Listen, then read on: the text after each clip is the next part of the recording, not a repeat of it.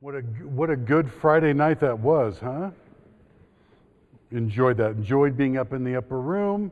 I like what they did with it. We weren't beat on by the sun.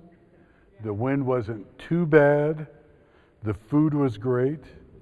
I don't see her here, but our server said she wanted to come. So if you can remember Chrissy in your prayers, it gives me excuse to go back and let her know that we missed her.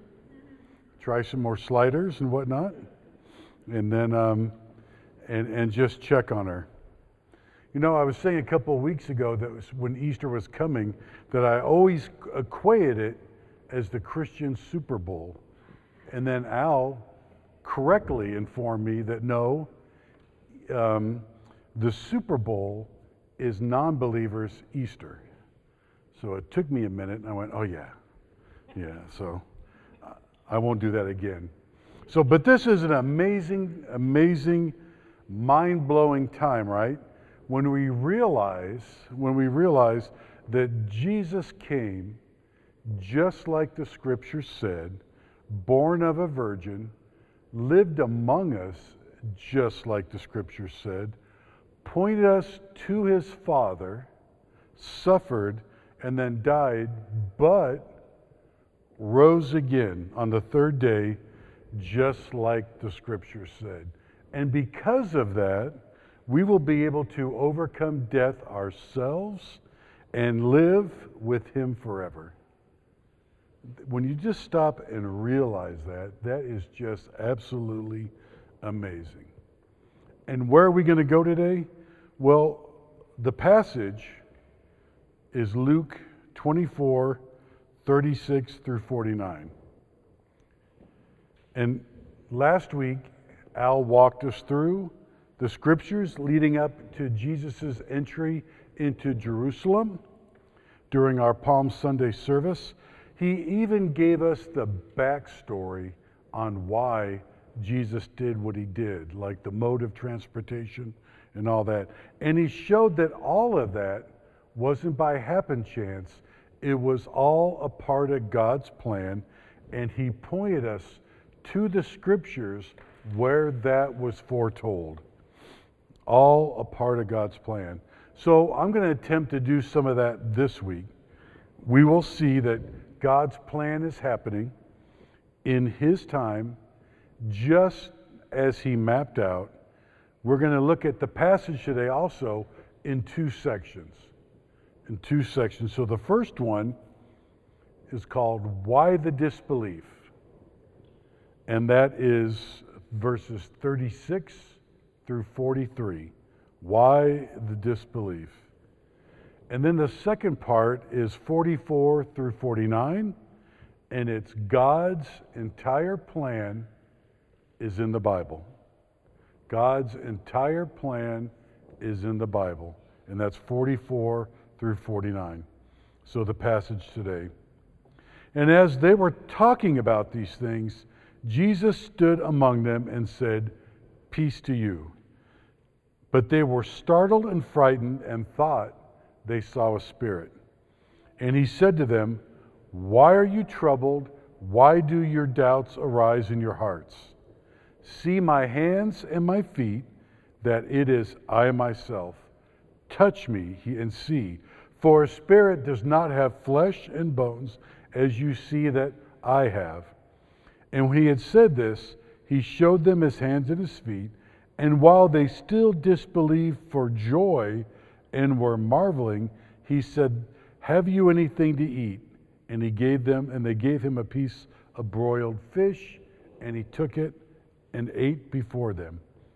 Then he said to them, "These are my words that I spoke to you while I was still with you, that everything written about me in the law of Moses and the prophets and the Psalms must be fulfilled." Then he opened their minds to understand the scriptures and said to them, "Thus it is written that the Christ should suffer and on the third day rise from the dead, and that repentance for the forgiveness of sins should be proclaimed in his name to all nations, beginning from Jerusalem.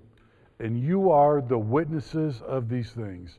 And behold, I am sending the promise of my Father upon you. But stay in the city until you are clothed with power on high. Let's pray. Jesus, we just thank you so much for this day and what it means, for it is everything to us.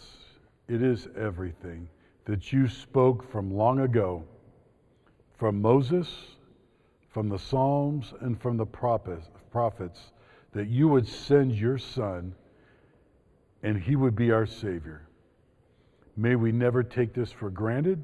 May it be always on our lips.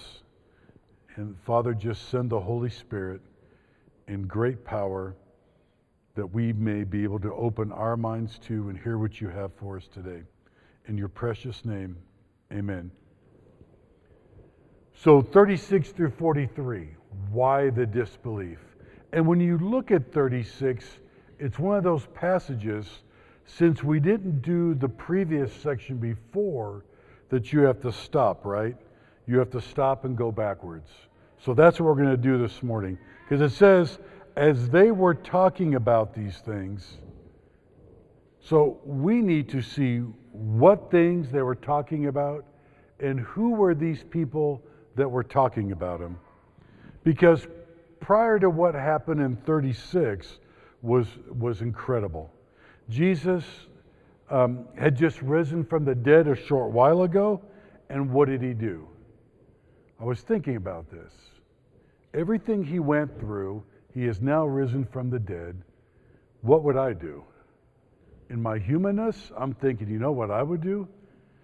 I would be looking for those religious leaders, right? I might like rise up into the air and shoot lasers out of my eyes at them and seek some revenge, but no, that's not what Jesus did. In his plan, he decided to go on a 7-mile walk with 2 members of his former entourage, one named Cleopas and the other, heaven forbid he wasn't named, but we know he was there. We know he was there. And these 2 were on this road talking about what had occurred in Jerusalem. And Jesus came up and walked with them, pretending not to know. So if you can imagine everything that had gone on for that week, it's pretty remarkable. The buzz had to be going around. You know, if they had social media, that would be the #1 trending topic. But I mean, everything, if you think about it, because you had the town of Jerusalem flooded during this time. They grew in population. The outer suburbs expanded in population because everyone was going to be in Jerusalem for the Passover. So from the triumphal entry to Jesus cleansing the temple, from how he spoke like no other person had ever spoken of before, how he spoke when he taught in the temple, through to him being brutalized, hung on the cross. I mean, that had to be something for these people to experience. So it was no doubt in anyone's mind, this is all everyone was talking about Jesus and about what had occurred. So naturally, we see Cleopas asked him if he was the only person in Jerusalem that did not know what was going on. And Cleopas shared how some of the women had gone to the tomb and Jesus' body was not there. But they had seen a vision of an angel that had told them, Jesus is alive. So we get an idea these men must have left the group and started to Emmaus before Mary Magdalene got back with her visit with Jesus. So an interesting note looking at this, Jesus answers them in verse 25 by saying, "O foolish ones." And there's no record of their comment back to him with that statement. But regardless of the response or no response to the comment, the coolest thing happens. If you can imagine this, Jesus chose these two men to walk with and walk them through the greatest story ever shared. Just incredible. Jesus began with Moses, walked through the prophets, and it says in verse 27, he interpreted all these scriptures to them and the passages that concerned him. And walking 7 miles takes some time, so they maybe had close to 2 hours. With me, it would have been quicker because I would have called Uber. But Jesus shared the scriptures with them, and he pointed to these events. And what might he have shared?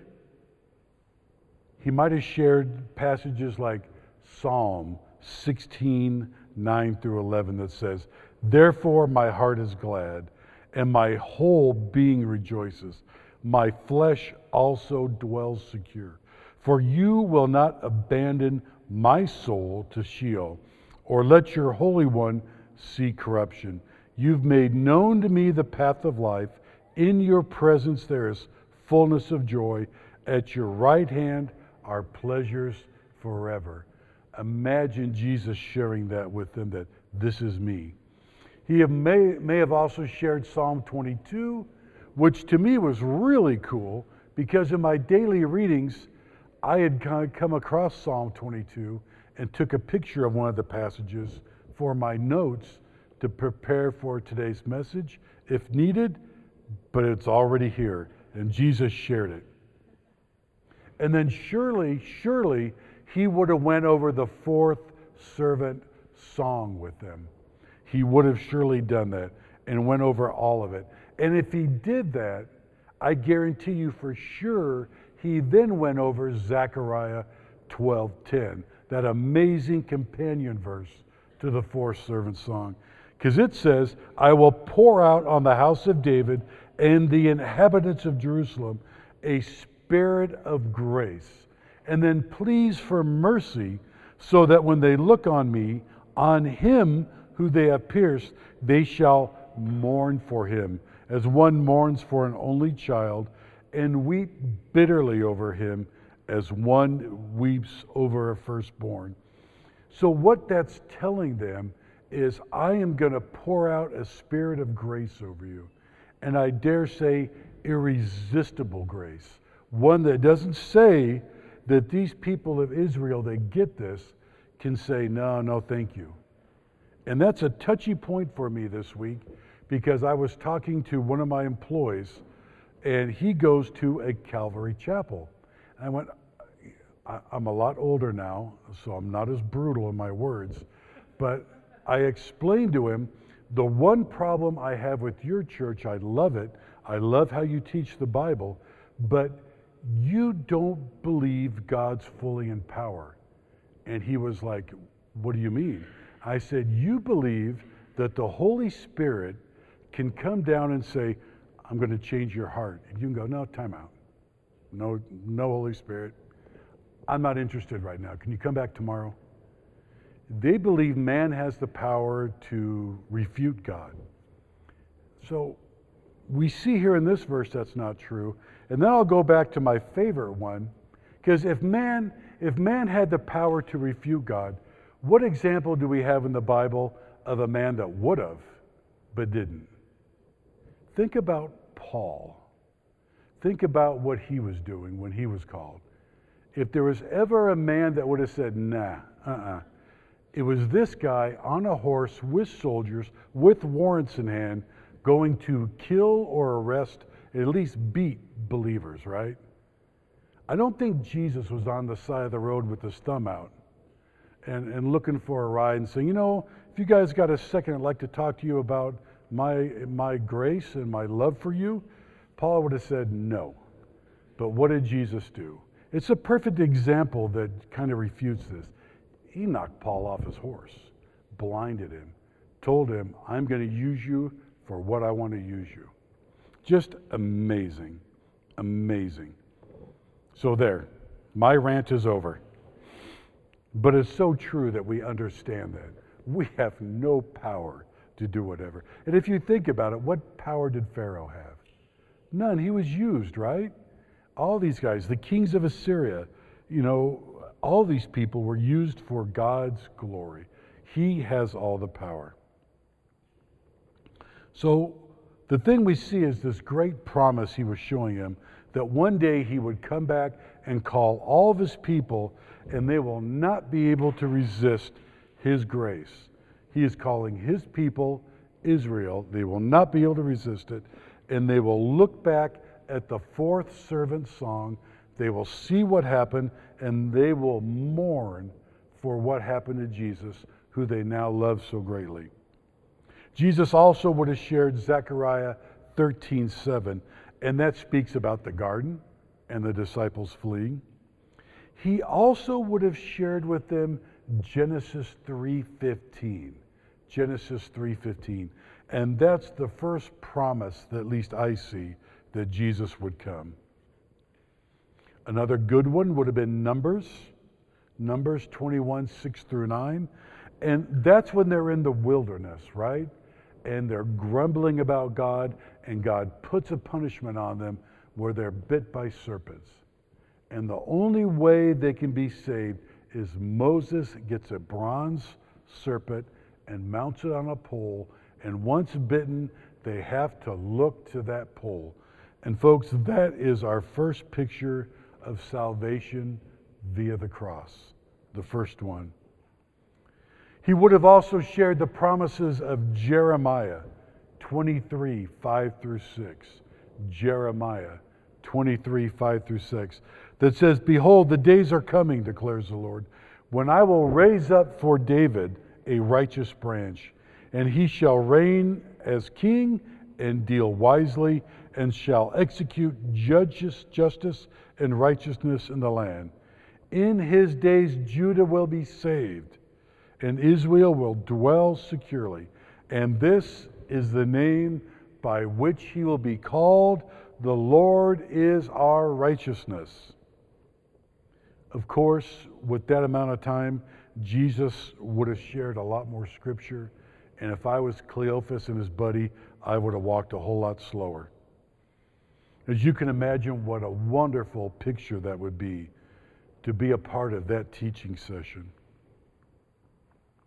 In verse 31, as Jesus was pretending to walk on further and they invited him in, what did he do? He broke the bread, which was a symbol of sharing a meal, and he then allowed them to recognize him, and then he departed. I love their response. Their response was to pack up, even though it was getting dark, or probably dark by this time, and head back up the 7 miles back to Jerusalem and share this with the 11 other disciples. So now we're going to pick it up in verse 36. And while they were busy talking over each other, if you can imagine all these guys in this nervous excitement and shock, they're talking over each other about all the bits and pieces that are coming in. Jesus is not at the tomb. Mary says that she talked to him. These two come in and said, "We saw Jesus." So they're all nervously talking. Jesus comes in without them knowing it and says, "Peace to you." Jesus, their leader, their teacher, their Lord, who has been with them for 3 years, suffered a horrible death, even though he told them he was coming back again. I can say with much certainty that after they witnessed what he went through, I highly doubt they believed he was rising from the dead. And their response is as you can expect, and we see it in verse 37. They were startled and frightened. And if you can imagine why, because where were they? They were in a locked up room. Their leader had been brutally murdered, and I guarantee you they thought they would be next. They thought they would be next. And the incredible news was coming. The incredible news came that Jesus was not in the tomb, and people had saw him. So they're all nervously talking, and then, boom, peace be with you. They thought they were now seeing a spirit. And in 38 through 43, Jesus calmed their disbelief that it was him in the room with them. He who had hung on the cross, been laid in the tomb, was actually standing now before them in person and not a spirit. In 38 through 40, Jesus talks to their current emotional condition by asking them, "Why are you troubled?" But more importantly, he asks them, "Why do you disbelieve?"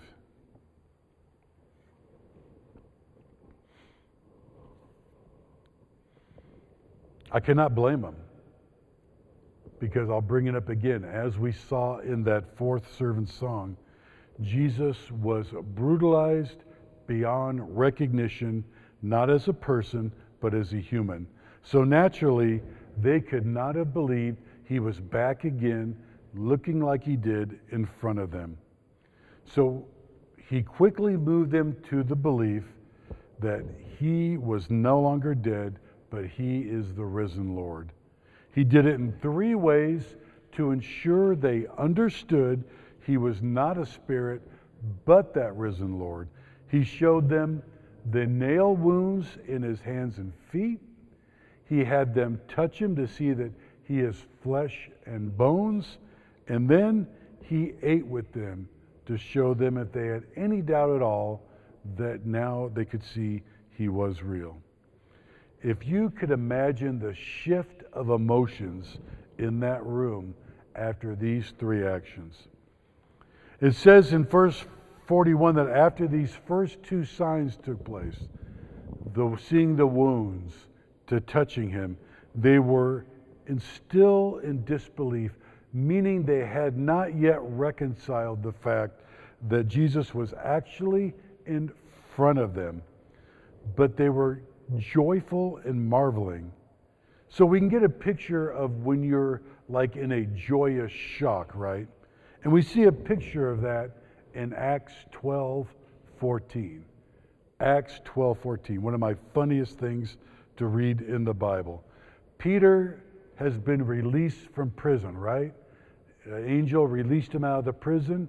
And so he goes to where a group of believers were. He goes to Mark's mom's house, and he's knocking on the door. And a servant girl named Rhoda comes out, and she recognizes Peter's voice.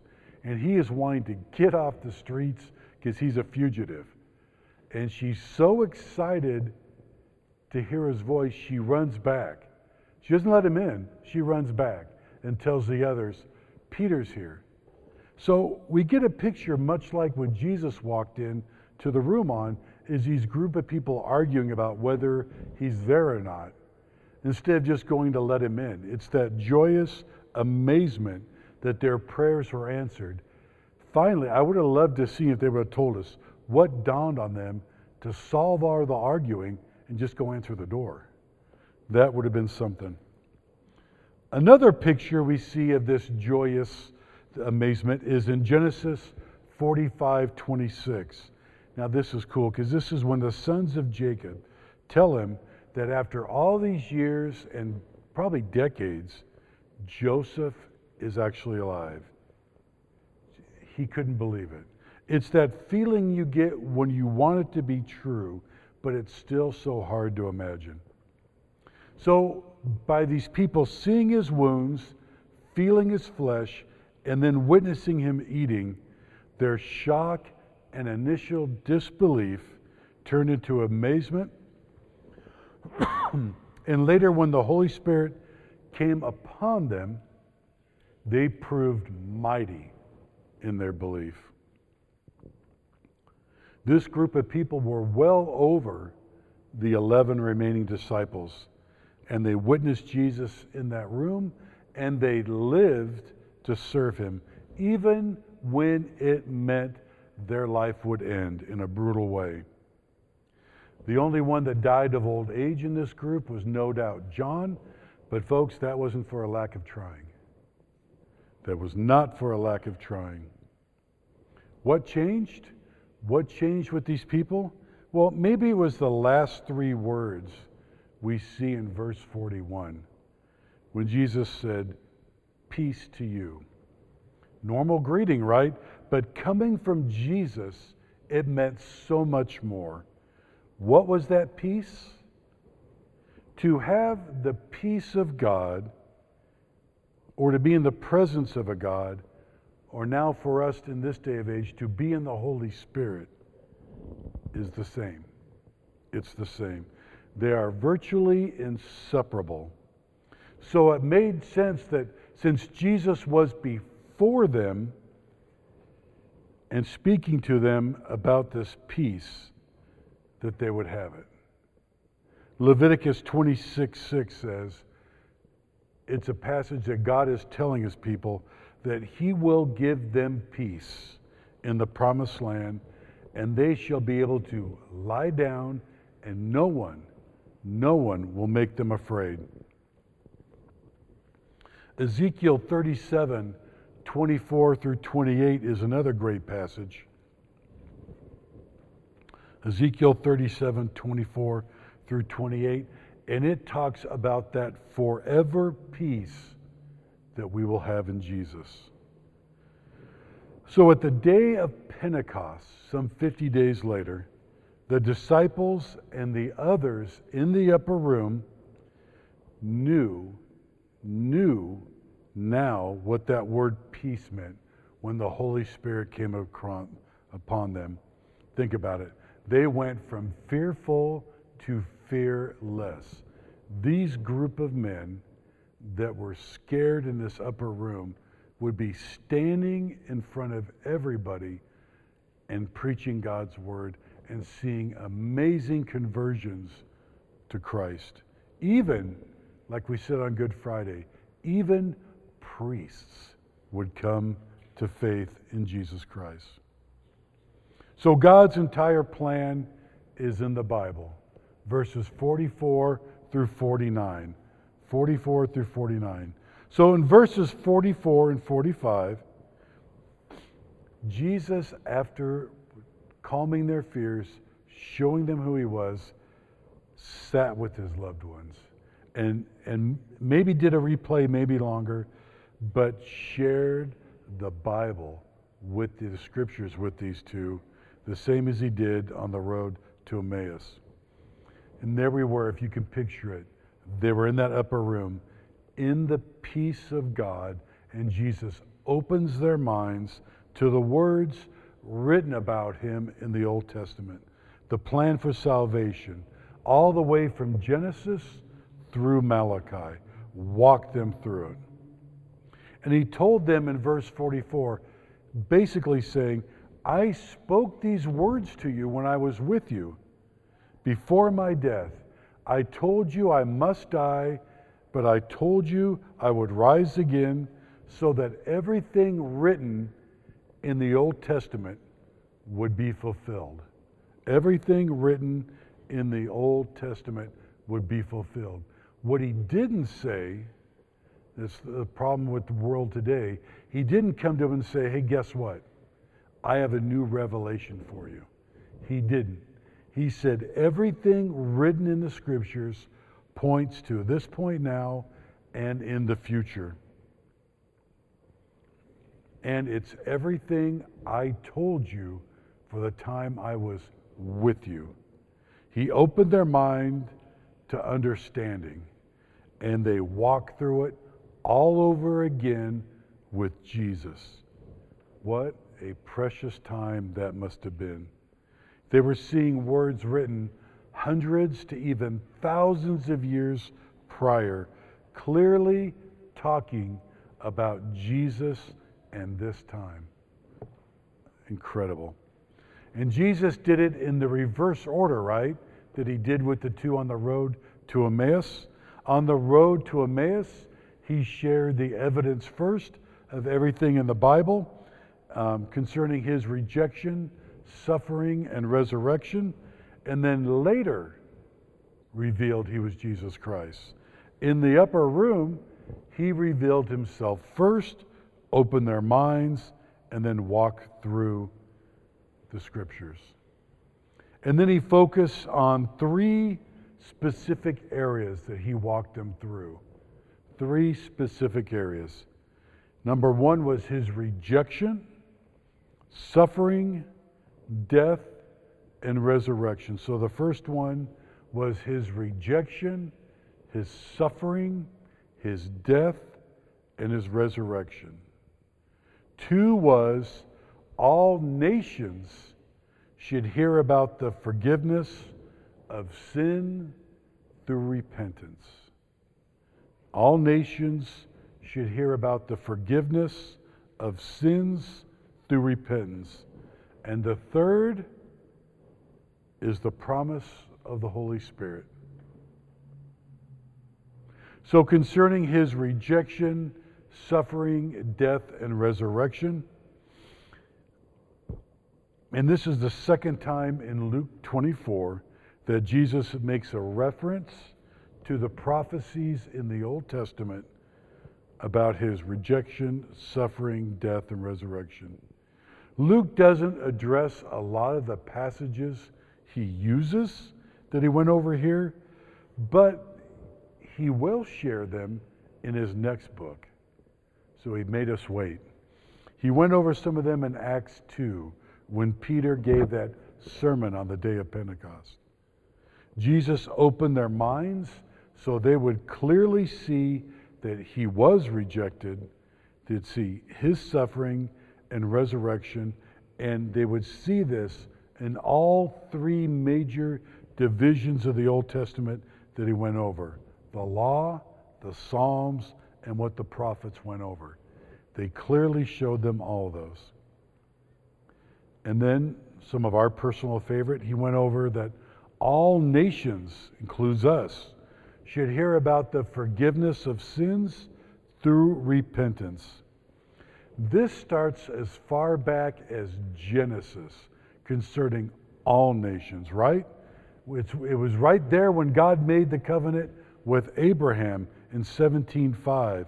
He said, Abraham, you will be the father of a multitude of nations. That was us, folks. And Psalm 86:9 says, all nations shall come and worship you and glorify your name. And then for the prophets, it says in Isaiah 11:4 and 5, tells that he will judge the wicked, but with righteousness he will judge the poor. And that meant us too. And then he went over the promise of the Holy Spirit. I love this because we can see in the law portion, you might have went over Numbers 11:17, Numbers 11:17, when God told Moses, you need to choose elders from among the people, and I will take some of the Spirit from you and give to them to help them with the duties I have for them. In Psalm 51:11 says, cast me not away from your presence, and take not your Holy Spirit from me. And then the prophets, I'll go to our current favorite, Isaiah. In 42:1, it says, Jesus will bring forth justice to the nations. How? Through his Holy Spirit. Verse 48, now that Jesus had walked them all through these scriptures, seeing that everything, everywhere, all pointed to Jesus and God's plan for the ultimate redemption through him, these people became his witnesses. And then verse 49, something that we can be familiar with in this day and age, Jesus told all these people in the upper room, you're now going to be in a holding pattern, or we might say, you're now in quarantine. You're now in quarantine, and what would last for about 50 days. They could leave the upper room, they just couldn't leave the city, and they were waiting for that special time when the Holy Spirit would come upon them. So this timing of Easter we can see was always in the plan. Always in the plan.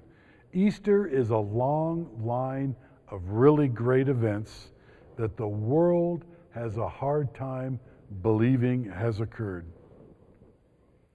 But because we have been changed by the Holy Spirit, and now through faith and belief, we see that roadmap from the Old Testament, right? As it points all the way to Jesus and beyond, we can rejoice with the outcome that's coming. And since we have the Holy Spirit, we have that same peace. So praise to Jesus for being that bridge so we can make it to the Father. Amen? Then one note. Next week we start back in Isaiah, and we're going to start that last section. You know, I didn't even realize how this ended when we stopped Isaiah and we went on to Palm Sunday and then Easter. Until Good Friday, I was talking to Colleen. You know, we ended with verse 55 before Palm Sunday. And that was the last section that we talked about the greater deliverer, which meant the first Advent. And then we had Palm Sunday, Good Friday, and Easter services. And all those messages talked about the greater deliverer. Next Sunday, we start walking that last section, which talks about the great conqueror that is coming. Folks, that's the second Advent. You might think Al and I are geniuses, but I don't think we planned it. I don't think we planned it that way. We'll take credit for it, but we'll give it all to the Holy Spirit. I was sitting there thinking, that was amazing. It's like we knew what we were doing. That is so awesome. Well, let's pray. Dear Jesus, may we never forget just the power and majesty that it took to see all this through. We can never imagine, and we take for granted, just the power, what this time represents, that everything that had been talked about came true. And we see it from the people that walked with you for 3 years and how they were still startled when it came to pass. We thank you for how you handled them, offering peace, calming them, and then praise you, Jesus. We can never praise you enough that you opened their minds and walked through that again, showing them passage after passage that you had shared earlier, but now they had a renewed mind. Just amazing. Amazing. We can't wait to start up talking about you coming again, for it'll be a glorious time. May we never forget. We love you so much. Amen.